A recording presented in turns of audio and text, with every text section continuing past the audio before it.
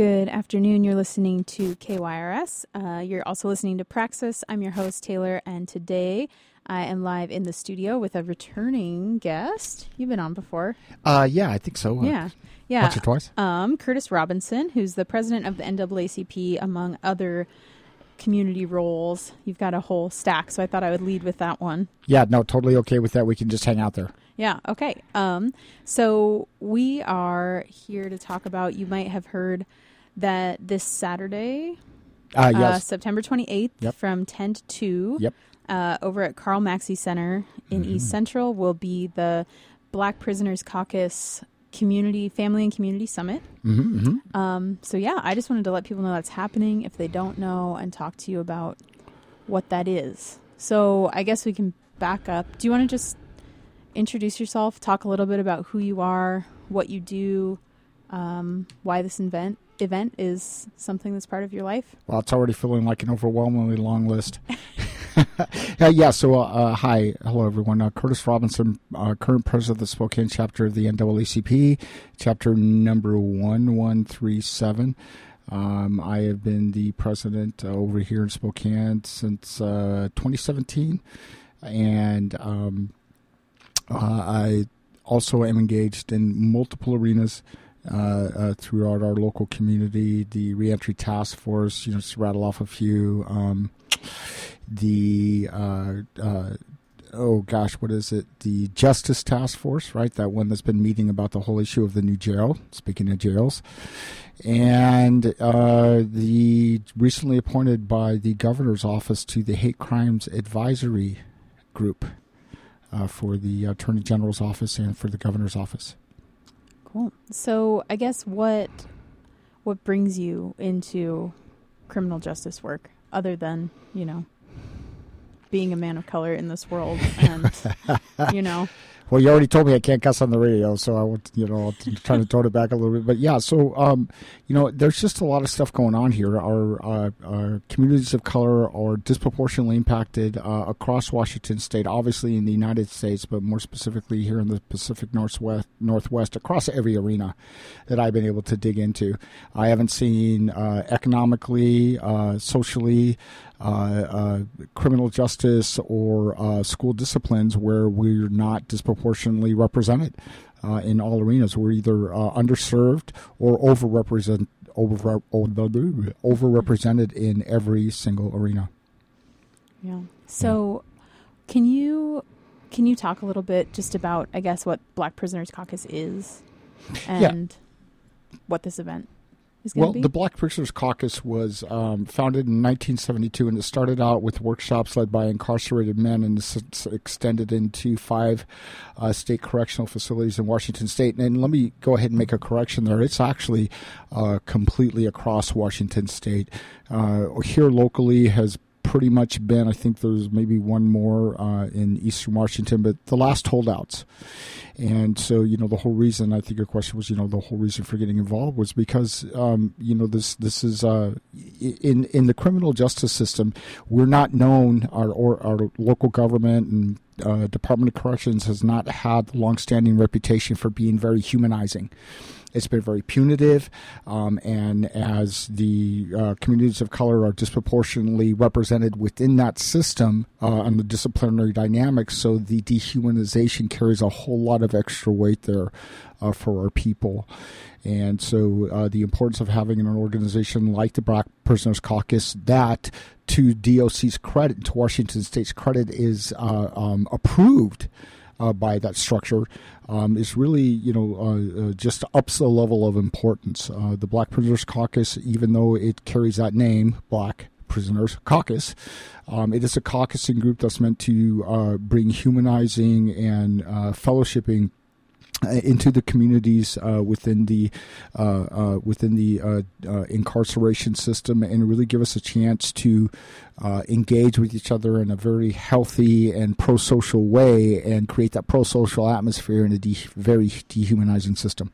Mm-hmm. So it's reaching outside of the prison structure, right? It's a place for people who are trapped in that system at the moment to connect with each other but it also extends back to the families that are left behind in the community. Absolutely, yes, and it reaches out while being inside, right? So there's that connectivity there, and we know that in pro-social and relationships and stuff like that is instrumental, essential in helping our incarcerated human family come back into social productivity and healthiness. So yeah, it does all that plus some.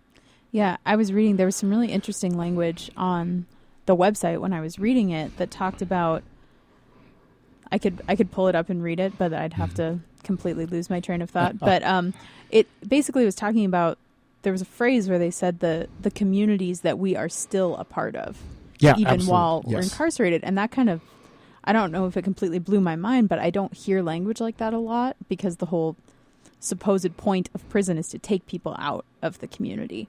But I don't know. I guess I just thought that framing was really interesting. It's like, no, I'm here, but I'm still part.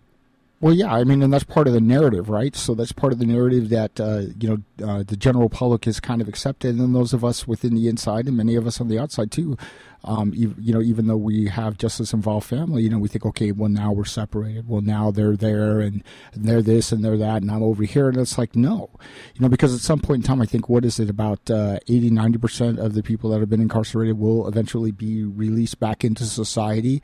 So that connectivity is still there. If it's not happening right this minute, it's going to happen soon enough. And so, when we're actively engaged in preparing for that and doing so in a way that builds that healthy momentum for our people reentering back into society, then we have much greater success with healthy outcomes that way. And, the Black Prisoners Caucus really represents the best ideas of some of that in action. Yeah. So I guess for folks who maybe don't have someone close to them who's involved in the system, who's never been involved in the system themselves, can you just kind of talk through, like, what are the challenges of reentry and what does good reentry support look like? Well, that's glad you asked that, because a lot of it looks like what we're not doing here.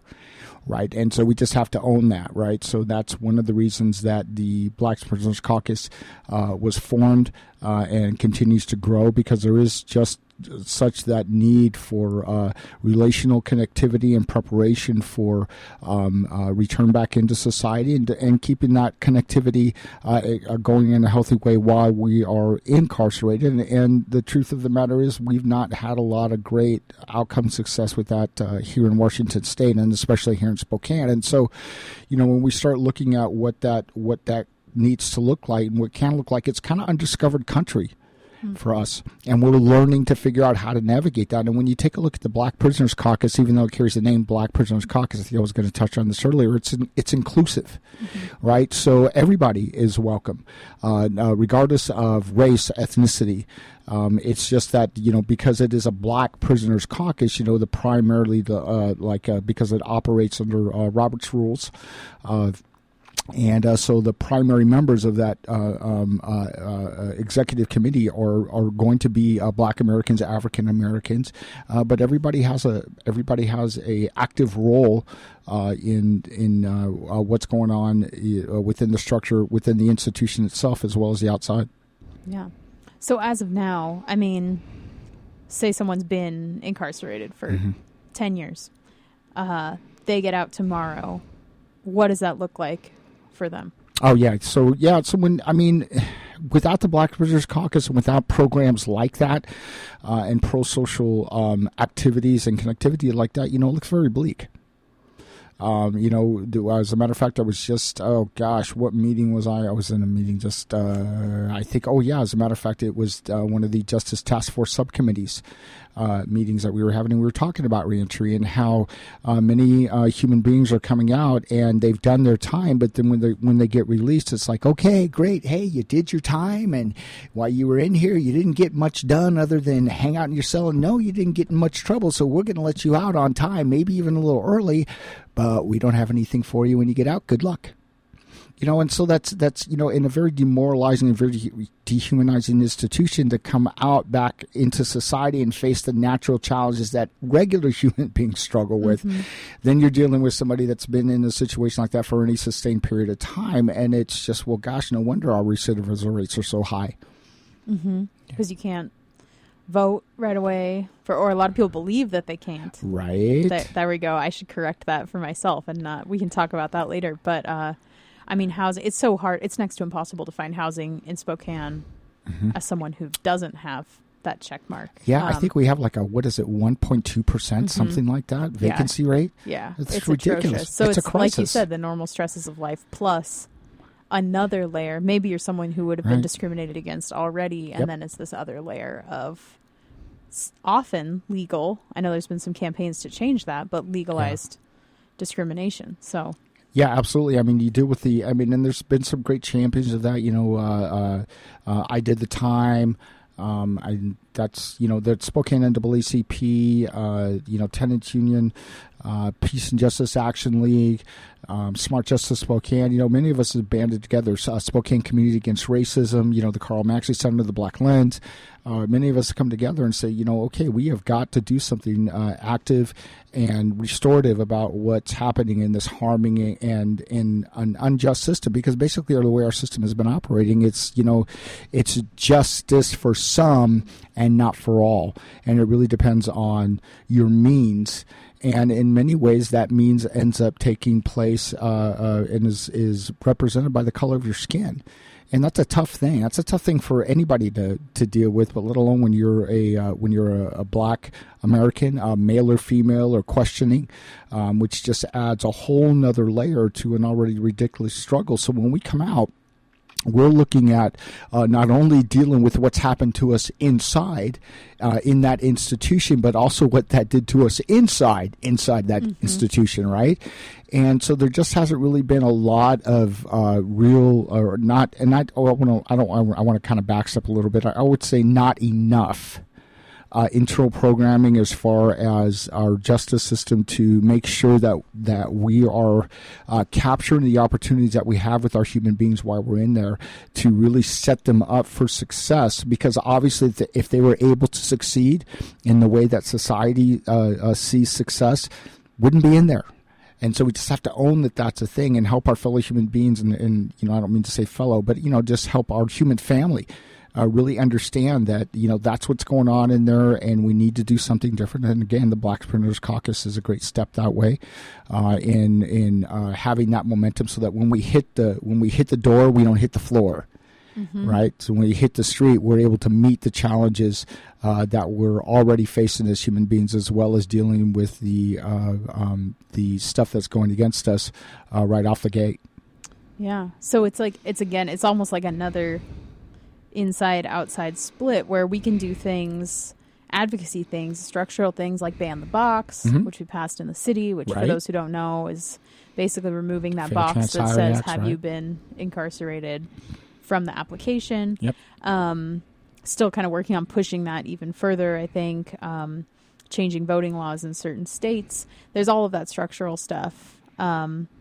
And then I think there's probably another basket of programs like what you're involved in with reentry.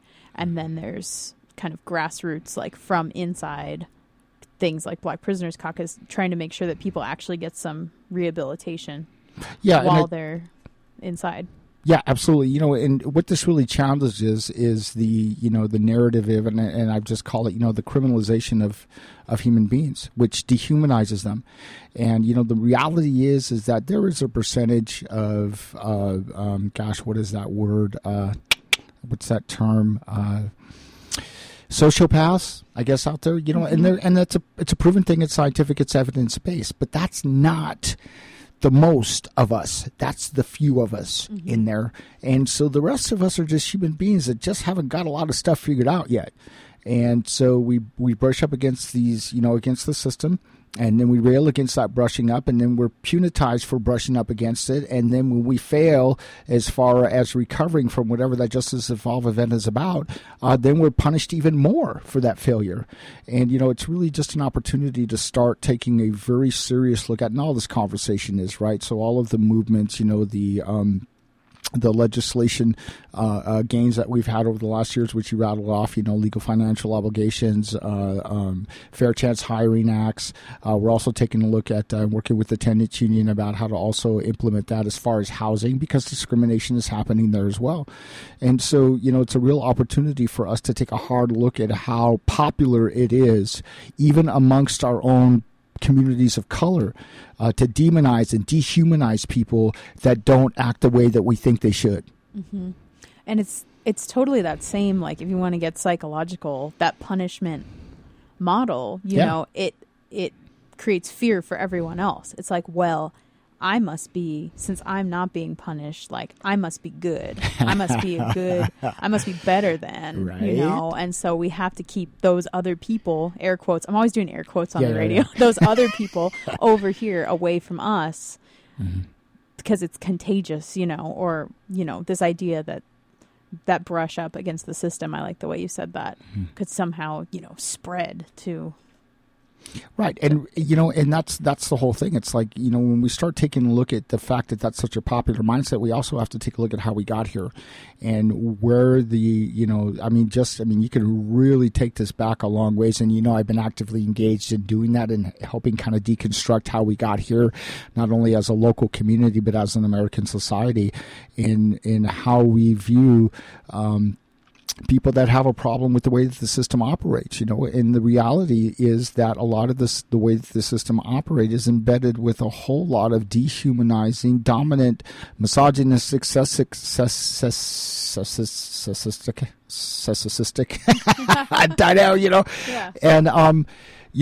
and that's been an intentional thing. And so, as human family, we have to really, and as Americans, we have to really own that and realize that many of the things that have been that were set in motion long ago are still in motion today.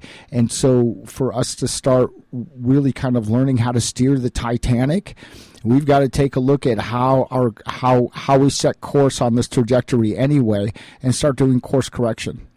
Mm-hmm. Yeah. What would you point people to, I guess, like what's been helpful resources for you in learning more of that history and really like unpacking something that big? Well, we're doing several things. So, one of the organizations we also work with is Greater Spokane Progress. Is that coalition, that conglomeration of I think it's 40 different organizations. We've been working with a Why Race Matters training. We've also been doing implicit bias trainings with United Way and Accelerate Success. We've also, one of the boards that I sit on as well is Just Lead Washington, and they're the organization that came in and did the implicit bias training for about 350 system professionals about 3 years ago, I want to say. And, so what it really is for people to understand that, implicit bias is a thing. Right. And so the human brain is operating. We receive about 11 million bits of information at every given point in time, and only 40 of it are we actually able to process consciously. And so when we're dealing with a saturation effect that we're seeing white males be the heroes and white males stop the bad guy and white males do this and we're receiving that messaging, and it's very clear. And we also have to understand that even though that may not be overtly, intentionally racist, the racist message is still there. And so we're still soaking that in at that same rate. And, now we're, and if that's all we do, we go to work, we do our job. We see, whatever we happen to be surrounded with at work. And then we go home and we turn on the TV and, hey, there's a white male and, hey, there's a white female. And, and those are predominantly the only ones we see. We're still absorbing that message at that rate. And so we have to be very intentional about understanding that that's what's going on, understanding that this thing that's been, and I'm going to use the word intentional again, that's been a thing that's generationally intentional. We did not get here by accident. I've heard it said time and time again that the system is broken. No, the system's not broken. It's doing exactly what it's designed to do. And it's got those racist cores in it. And how do we start really come together as human family going, okay, yeah, that happened and that's not okay. And what are we going to do about it instead of continuing to, try to stick our fingers in our ears and go, no, I don't see race. No, we see it just fine. Yeah. It's, what are we doing about it? Yeah. Well, if you're just joining us, you're listening to KYRS, you're listening to Praxis. I'm talking with Curtis Robinson about the Black Prisoners Caucus Family and Community Summit this Saturday, September 28th, 10 to 2 at the Carl Maxey Center over on East Up and coming 5th. Carl Maxey Center. Yes, it's an early event. I'm so excited for it to be completely complete. But I guess just shifting gears to the event itself, who should come? What should they expect? What's going to be going on there? Well, I told you this when I came in today. I had my notes, and I love my notes. So I mean, but who should come is anyone should come, and everyone should come, and especially if you are a person that's trying to understand more about not only the Black Prisoners Caucus, but also more about what's going on in our criminal justice system, and the reason that organizations like the Black Prisoners Caucus are so necessary and what they actually do, because there's also been, that thing, we call it the fragility, right? We call it the white fragility. And, it's like, well, why is it called Black Prisoners Caucus? Well, what does that mean? It's like, don't get stuck on the name and start throwing all of your preconceptions on it. What people need to do is they need to come in, and it's really the thing about when it comes to deconstructing internalized oppression, right, and internalized racism, is you have to get out of your box. You have to get out of your comfort zone.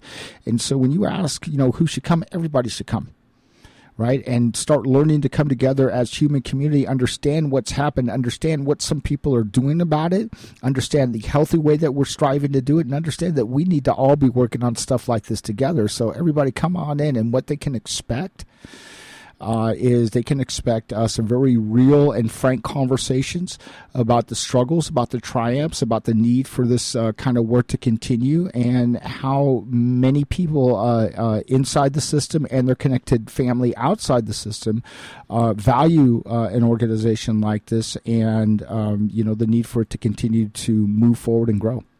Sweet. And so some of the stuff that's listed off in terms of information, I think it would be cool to talk about more. Yeah, fine. And you threw it out earlier too, but one of the points on here is how to address LFOs and no cussing.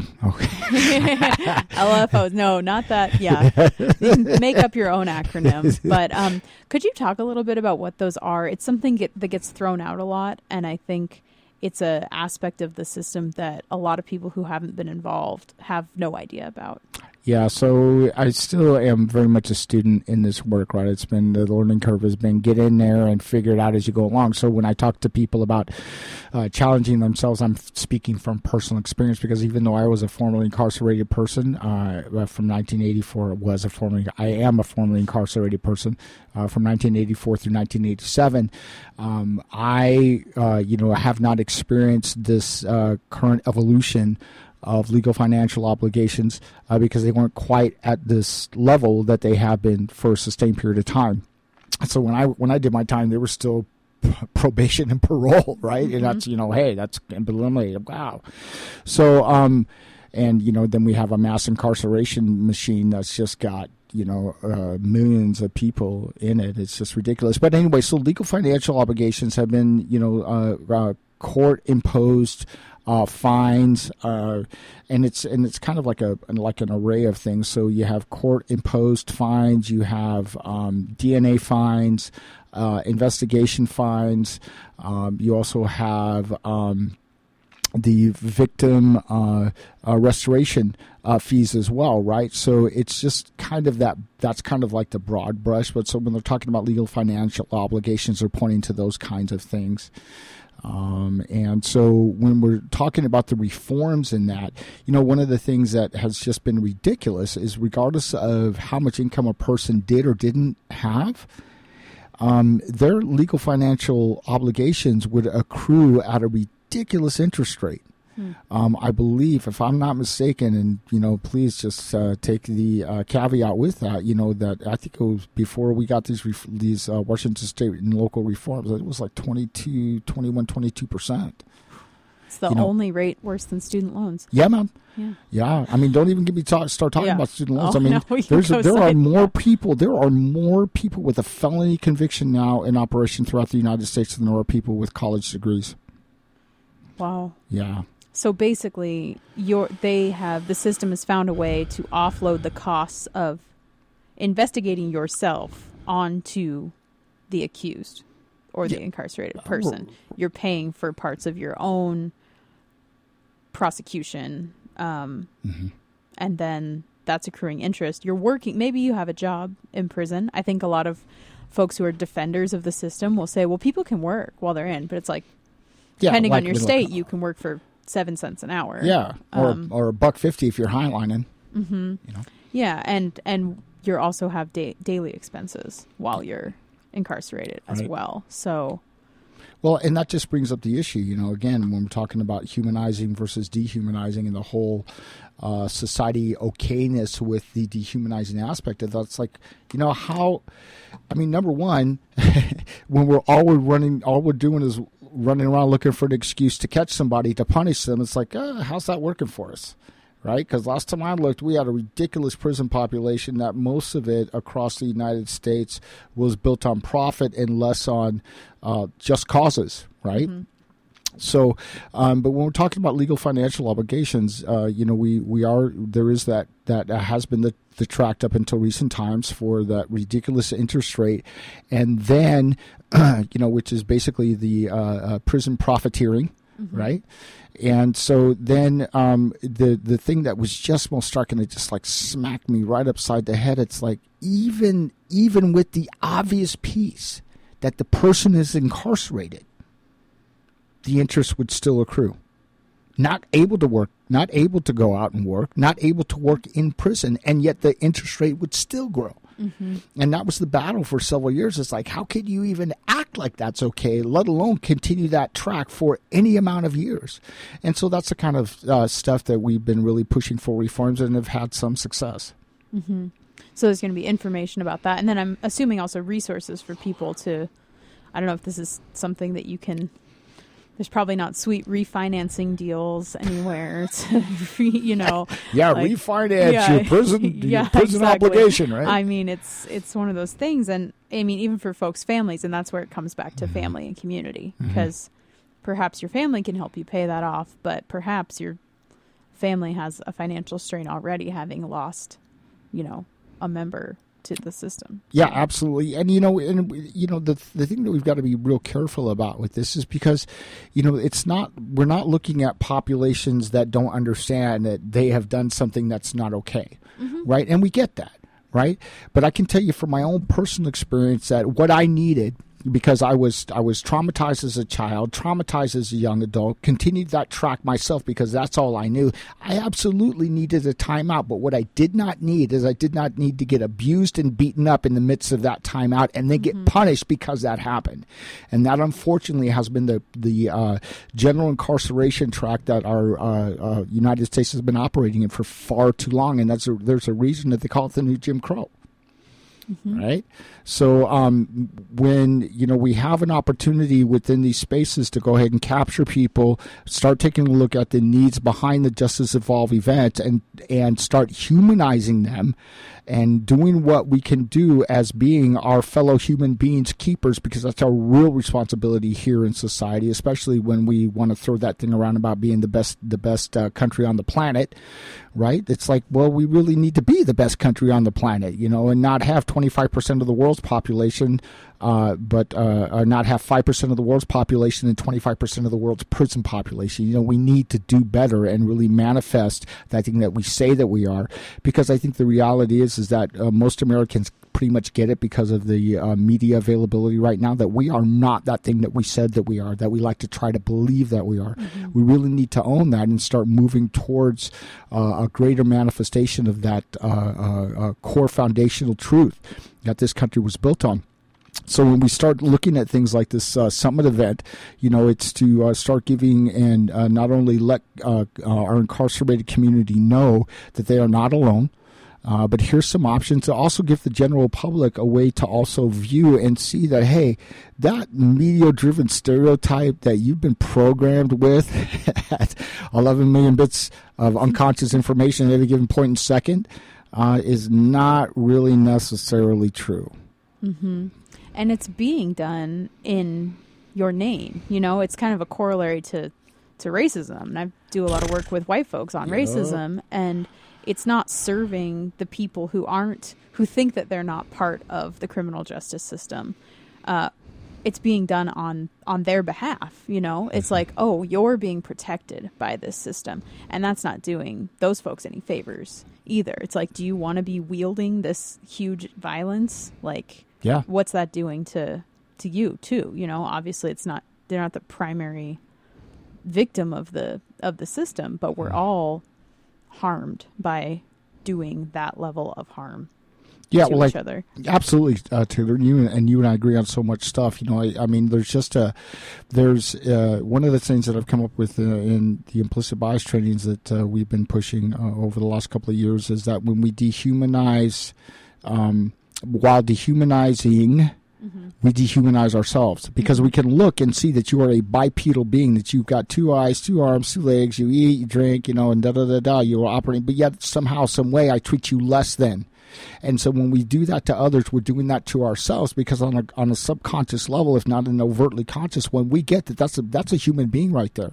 And so how we treat others is how we treat ourselves. And so no wonder we go home and we're, got all this ambiguous anxiety that we just can't really put a finger on, but we just feel bad. And then we're trying to do everything we can to feel good. And yet, meanwhile, those perpetuations are still in motion, right?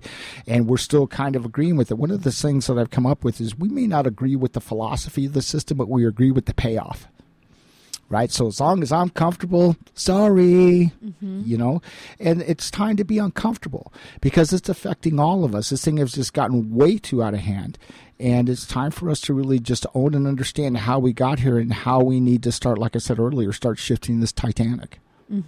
Yeah. And I think I was going to bring this up earlier. I assume kind of that people who are listening, maybe you're just driving and you happen to tune in and you have no idea. You've never thought about this before in your life, but I think a lot of people who are tuned into the podcast or anything are into this issue. But I think folks who haven't watched Ava DuVernay's 13th, right? It's still online. It's easy to find, and that if you bristle when someone says that the U.S. prison system is legalized slavery, you won't bristle anymore after you watch that film. I think lays out that Titanic history. Absolutely, yeah, without a doubt. And I mean, in anybody. Because when I started getting involved, and it was one of the things I had to personally own. It's like, gosh, I haven't been involved, and I knew. I suspected. I didn't want to consciously wrestle with it, but I knew it unconsciously, and that was one of the things I had to come to terms with. It's like I just wanted to keep my head down, get mine, and kind of move on and just be okay, and hey, you're on your own. But I knew that by doing that, I was perpetuating a problem that I had been a victim of. And so that's also one of the things, too. It's like the more, if we're not actively deconstructing what's been in motion here for a sustained period of time, then we are by default perpetuating it. I may not be being directly racist to somebody, but if I'm not being intentionally counteractive in deconstructing personal and institutional racism, then I am by default perpetuating it, because that's what, unfortunately, many of the foundations of our societal operation are based on. And so that is absolutely manifested in our criminal justice system, hence the disproportionality, right? What is it? I believe 60 to 70% of the prison population are persons of color who, as evidence has shown, number one, evidence has shown that prisons in any given community, bigger prisons, do not make us safer. There is no evidence out there whatsoever that says that confirms that or affirms that. Period, point blank, and let's start with that truth, right? Then we start looking at the fact that Black Americans, African Americans do not commit crimes at any greater rate than their white counterparts, yet we will get anywhere from 20 to 30 to 50% longer sentences than they do. Why is that? So when we start, and the reason I bring that up when you brought up the 13th is because that information is out there. But there again is that kind of that implicit thing, that privilege thing, right? So insulation from the impact, distance from the reality of the issue. It's like I can watch it on TV and I can read about it in a book, but unless I'm actually engaged in it, I don't have that visceral experience of it. And so that's what the things like this Black Prisoner Caucus Summit will help perpetuate. That is tearing down that stereotype and challenging that narrative. And it's well past time for that to happen. Yeah. And if you're just joining us and you're like, how do I go to this summit? This sounds super interesting. You can go Saturday, I keep thinking I'm going to mess it up, but I think I've nailed it so far. Yeah, you keep looking at me like, you're doing good, Taylor. This Saturday, September 28th from 10 to 2 at the Carl Maxey Center, which is on East 5th, not very far east. What's the cross street? Open on I think Facebook. isn't it over 3116 East 5th. Yeah, it's kind of like over there by the Thor area, over there by, I think it's between East Central and the Fred Meyer on that 5th strip. Yep. And there's a great little place to eat over there, Fresh Soul, by, Michael Brown. Yeah, gosh, I was just talking. Shout out to a soul food restaurant that vegetarians can eat at. Yeah, man. Yeah, the red beans are to die for. The red beans. I mean, it's all to die for, but I mean, that's just my favorite over there. So before or after, or maybe take a lunch break in the middle, and you can cross over there. Yep. Yeah. So there's all of. I mean, again, this list, we could talk about each of these for an hour, but I'm glad you talked about LFOs. Thank you, because that's. I just think it's something that people don't think about until they do, and then they go, wow, this is awful. But they're going to have resources on overcoming some housing barriers. Driver relicensing is a huge one, which I know is something that the Center for Justice actively engaged and working on. Actively supports, and it's really great to see. I'm often here in the community building in the evenings and days that program is running, and just seeing people just in passing realize oh, I'm going to get my license back, because how many jobs can you not work if you don't have a driver's license? Right. And especially with our transit system being how it is, which, hey, we've got one. That's good, right? But it needs to be so much better. And I know we're in the process of doing that, and that's real hopeful. Yet until that time, we have that reality of that inertia that's been happening for a sustained period of time. That's just got many of our people that actually have served their time and, for lack of a better terminology, paid their penance, are ready to get back in the mix and do so in as healthy a way as they can figure out, and then they run into that barrier. Right, their license expired while they were in jail or something. They couldn't pay the fines. So again, it's the popularization of criminalizing human beings that just don't get it the way that we think they should. And how do we start really kind of coming together as a local community and embracing that reality that's the thing, and we also wrestling with the truth of hey, this has been in motion for a long time, and we actually owe it. And I love that you did this, Taylor. We owe it to ourselves and each other, right? To just do better. Yeah. So I guess I'm curious to know a little bit more about the work that you do in reentry, in supporting reentry, and what models. I mean, we've been talking about what the caucus does. We've been talking about this kind of wraparound idea, but what are some of the things that we know work that we could pour support into as a community? Well, I have been so engaged these last several years because I had to hit the ground running.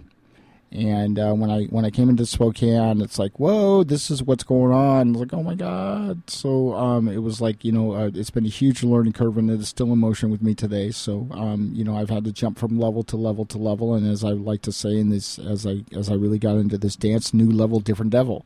Right, so there's just been a new challenge every step of the way, and so most of when I think about what people can really do is they can be willing to challenge their comfort zones, challenge their ability to feel safe in their narrative, and realize that their narrative is part of the problem because of where that narrative came from, and with that will come some very engaging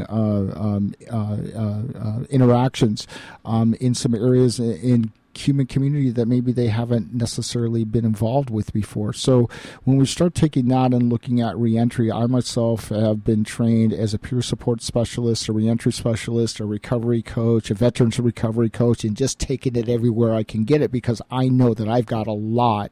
Number one, I've got a lot to learn, and like Pastor Danny Green with Family Faith Community Church and Celebrate Recovery said when I first got down here and got involved, is if you're not growing, you're dying.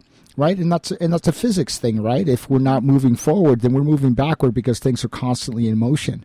So I made sure to be very intentional about engaging intentionally in that and leaning into the challenges instead of letting the challenges overtake me or running off and doing my own thing, because that was part of my problem.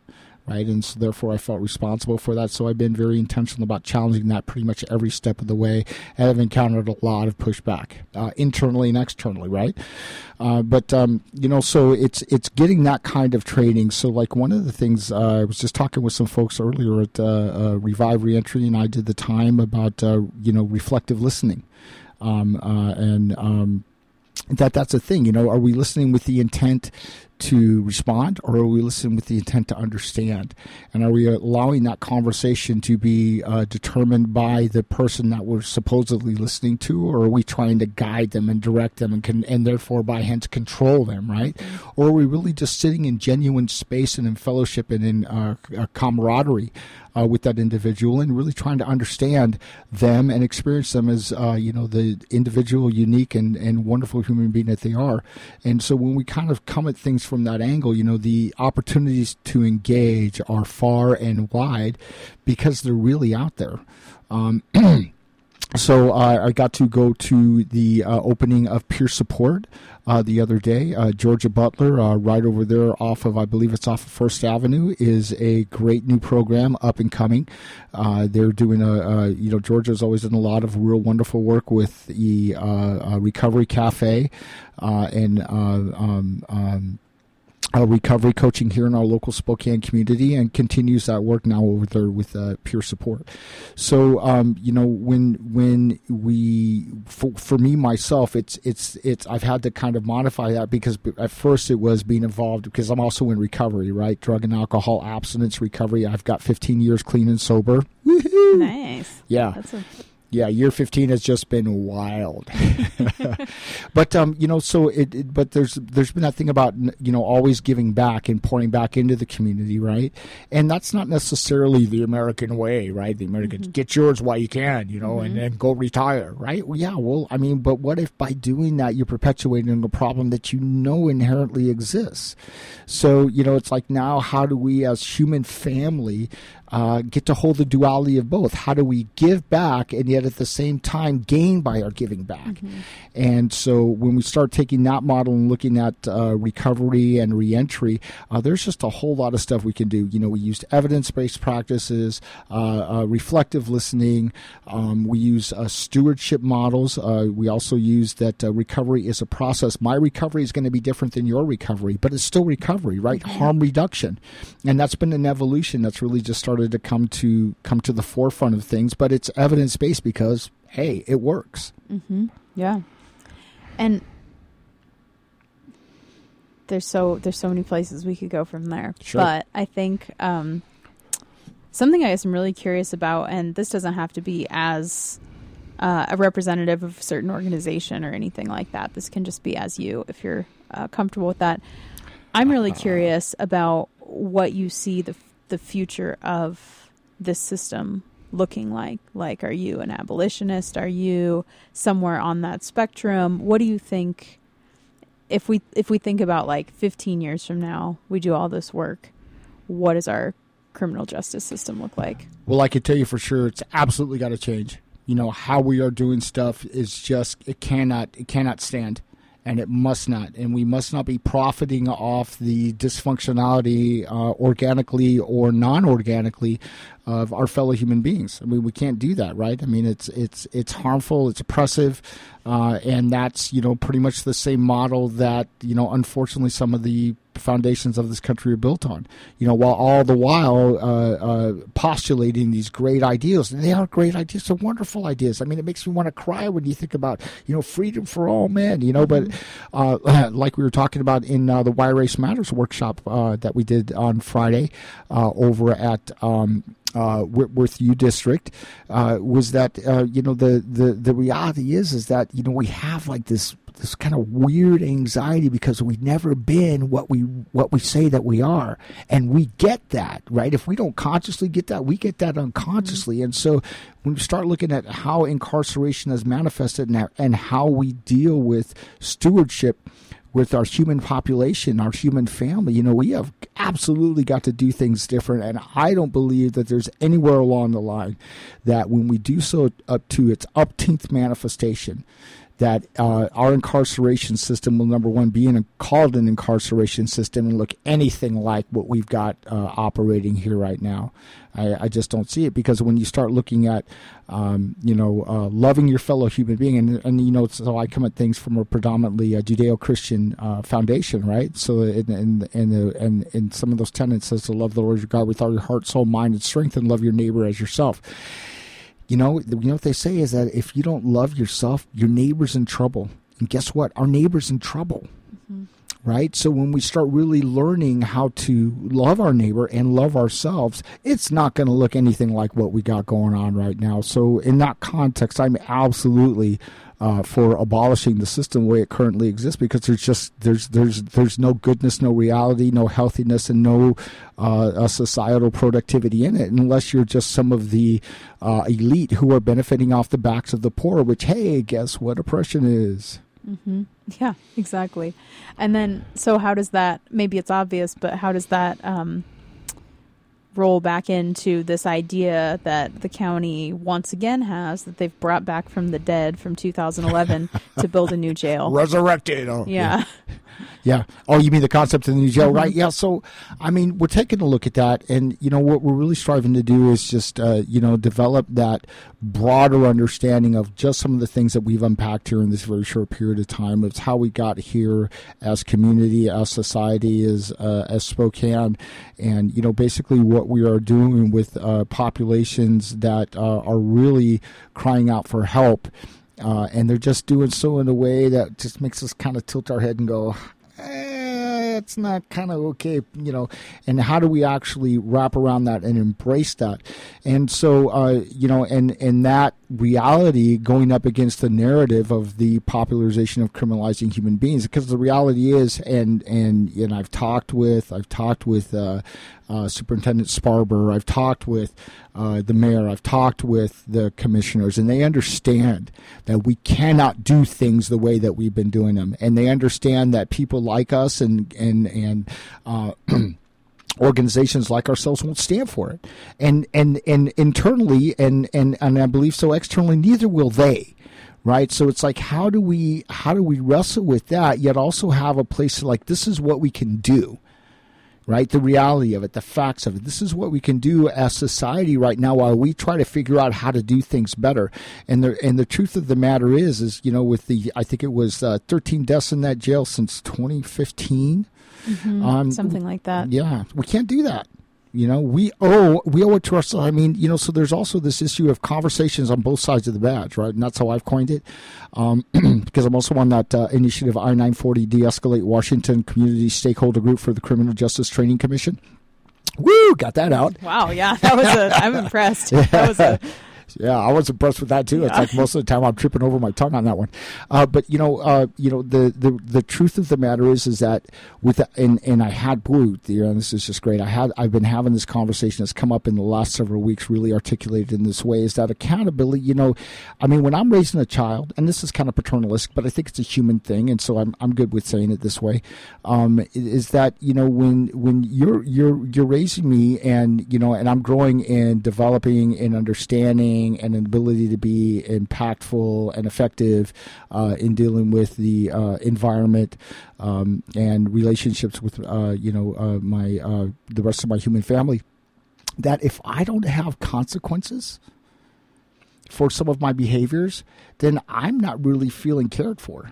Because if you let me go up and put my hand on the burning stove, right, and you just let me burn myself, well, there's my consequence. But you knew that if I put my hand on that, I was going to burn myself, and you did nothing. I'm not going to feel real cared for by you. And that's just truth, right? So how do we own that and do so in a way that is restorative and inviting to our human family, and instead of this way that is punitive and punishing? I'm going to hit you with this one too. It's like, oh my gosh, if I can pull it out, it's gonna come on, get out of my mind. Let's see. Yeah, it'll come back. Let's see. Okay. No, love without. Nope, it'll come back later. But basically, it's like how do we really kind of care for each other in the way that is loving and restorative instead of condemning and punishing. Mm-hmm. Yeah. Yeah. And so we have to look at our new jail that way. Okay. No, it's fine. We've just got a few minutes left, and I wanted to ask you.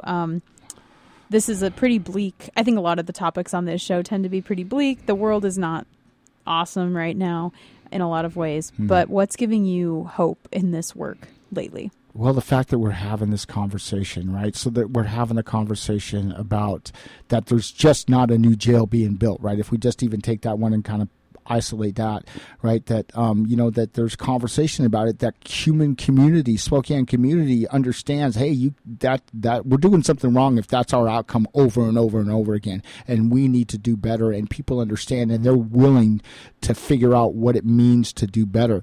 With the Department of Corrections, and their acceptance of the Black Prisoners Caucus in operation within its system, they understand that, this works and we need to do this and we need to learn to do more of this and do better. As I continue to lean into this kind of work and run into the challenges, and sometimes it seems real bleak, but I get these moments of hope where I encounter our human beings on both sides of the issue, on both sides of the badge, on both sides of the law, on both sides of the system, and sometimes it's kind of octagonal, right? Multiple sides of it. But, we're all kind of looking for that same thing. It's like we want to feel good about what we're doing here. We want to feel good about what we did today and the legacy that we're leaving for the generations coming up behind us. And it's been one of the sayings, we must move forward in this together, and it's time. Mm-hmm. And so, sometimes when it gets real bleak, I just grab onto that saying and that hope, and that is the rudder that I steer by no matter what's right in front of me. And most of the time, 9 times out of 10, it carves a path into a better understanding and stronger relationships with many people who I would have considered long before as enemies. Yeah, absolutely. Yeah. Well, thank you. And I guess one more time for people who just tuned in, can you share the details of this Black Prisoners Caucus Community Family Summit this weekend? The Black Prisoners Caucus Community Family Summit, September 28th from 10 to 2 p.m. at the up-and-coming Carl Maxey Center, located at, I don't now have the address. 3116 East 5th. See, we can divvy it up. That's a computer. You can't see the computer screen, but yes. Awesome. Well, Curtis, thank you so much for your time and for all the work you do, your comradeship in the struggle and all of that. Same. Yeah. I also just wanted to throw out before we go off the air, if you happen to be in downtown Spokane right now and you are a fellow activist of Alfredo Yamedo, he's been on the show a couple times. I'm going to repost some episodes featuring his important voice. He passed away this past Sunday, and his family is hosting a candlelight vigil over at City Hall starting in about 5 minutes, going up until council starts. It's going to be a remembrance of him and all the amazing work that he did at Camp Hope with homelessness, with folks in recovery, all over the map these last years. So, miss your brother. Yep. Yeah. So thank you for coming on here with me, Curtis. Yeah, thanks for having me. Yeah.